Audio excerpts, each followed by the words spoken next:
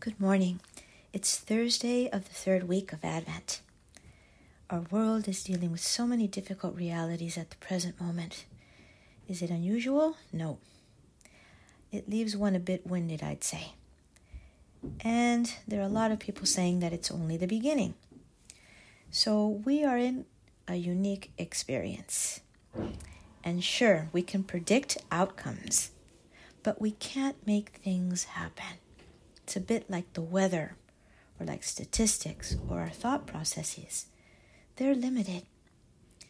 And it can be frustrating to be accustomed to doing things as you've done so many years, and then suddenly this unexpectedness happens, and I've lived this time of the year in a frenzy, out and about, doing a million things, ticking off lists, and now we're all experiencing unprecedented events, stuck at home in virus control lockdown, or perhaps working around the clock with no schedule, with no space to unwind.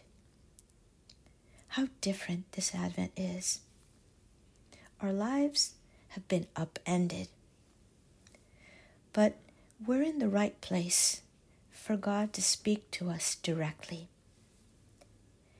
In Isaiah chapter 43, verses 18 to 19, it says, "Remember not the events of the past. The things of long ago consider not. See, I'm doing something new. Now it springs forth. Do you not perceive it?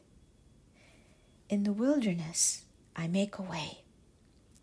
In the wasteland, rivers."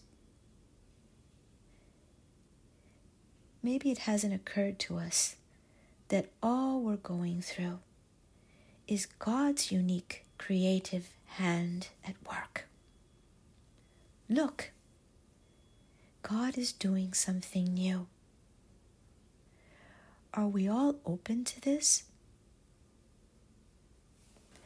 I have an Advent bookmark that I take out of my old binder every Advent. I received it a while back, but it's a bookmark that helps me get through this time. It's a drawing, of a small lamb looking at an empty manger. And by the way, it's the picture that accompanies this podcast. This bookmark looks harmless. It's almost childlike in appearance, but it packs a powerful message. It's a call to recognizing that God wants to do something new in our lives this Christmas. And it's something we don't have secured yet. It's an unknown. And sure, we know that it's going to be Christmas, the birth of Jesus, and that He's the reason for the season. But are we aware that God is the one to bring this about in our lives in a wholly different way than what we expect? This little lamb is an invitation to embrace the unknown this Christmas with an open heart. Dear God, help me to be open to the new that you're working within my life, within this world. Help me not to cling to the old way of seeing things, of managing my life, my relationships, my needs. Let me be awaiting for your arrival, and yes, surrendering to the new that you're accomplishing, not with angst or frustration, but with genuine hope. This little lamb looking at an empty manger looks very hopeful.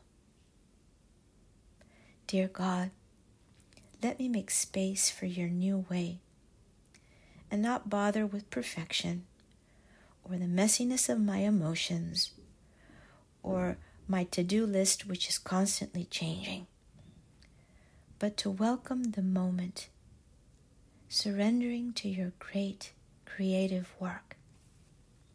Yes, I do want your ways, what you wish to accomplish in me and in this world right now.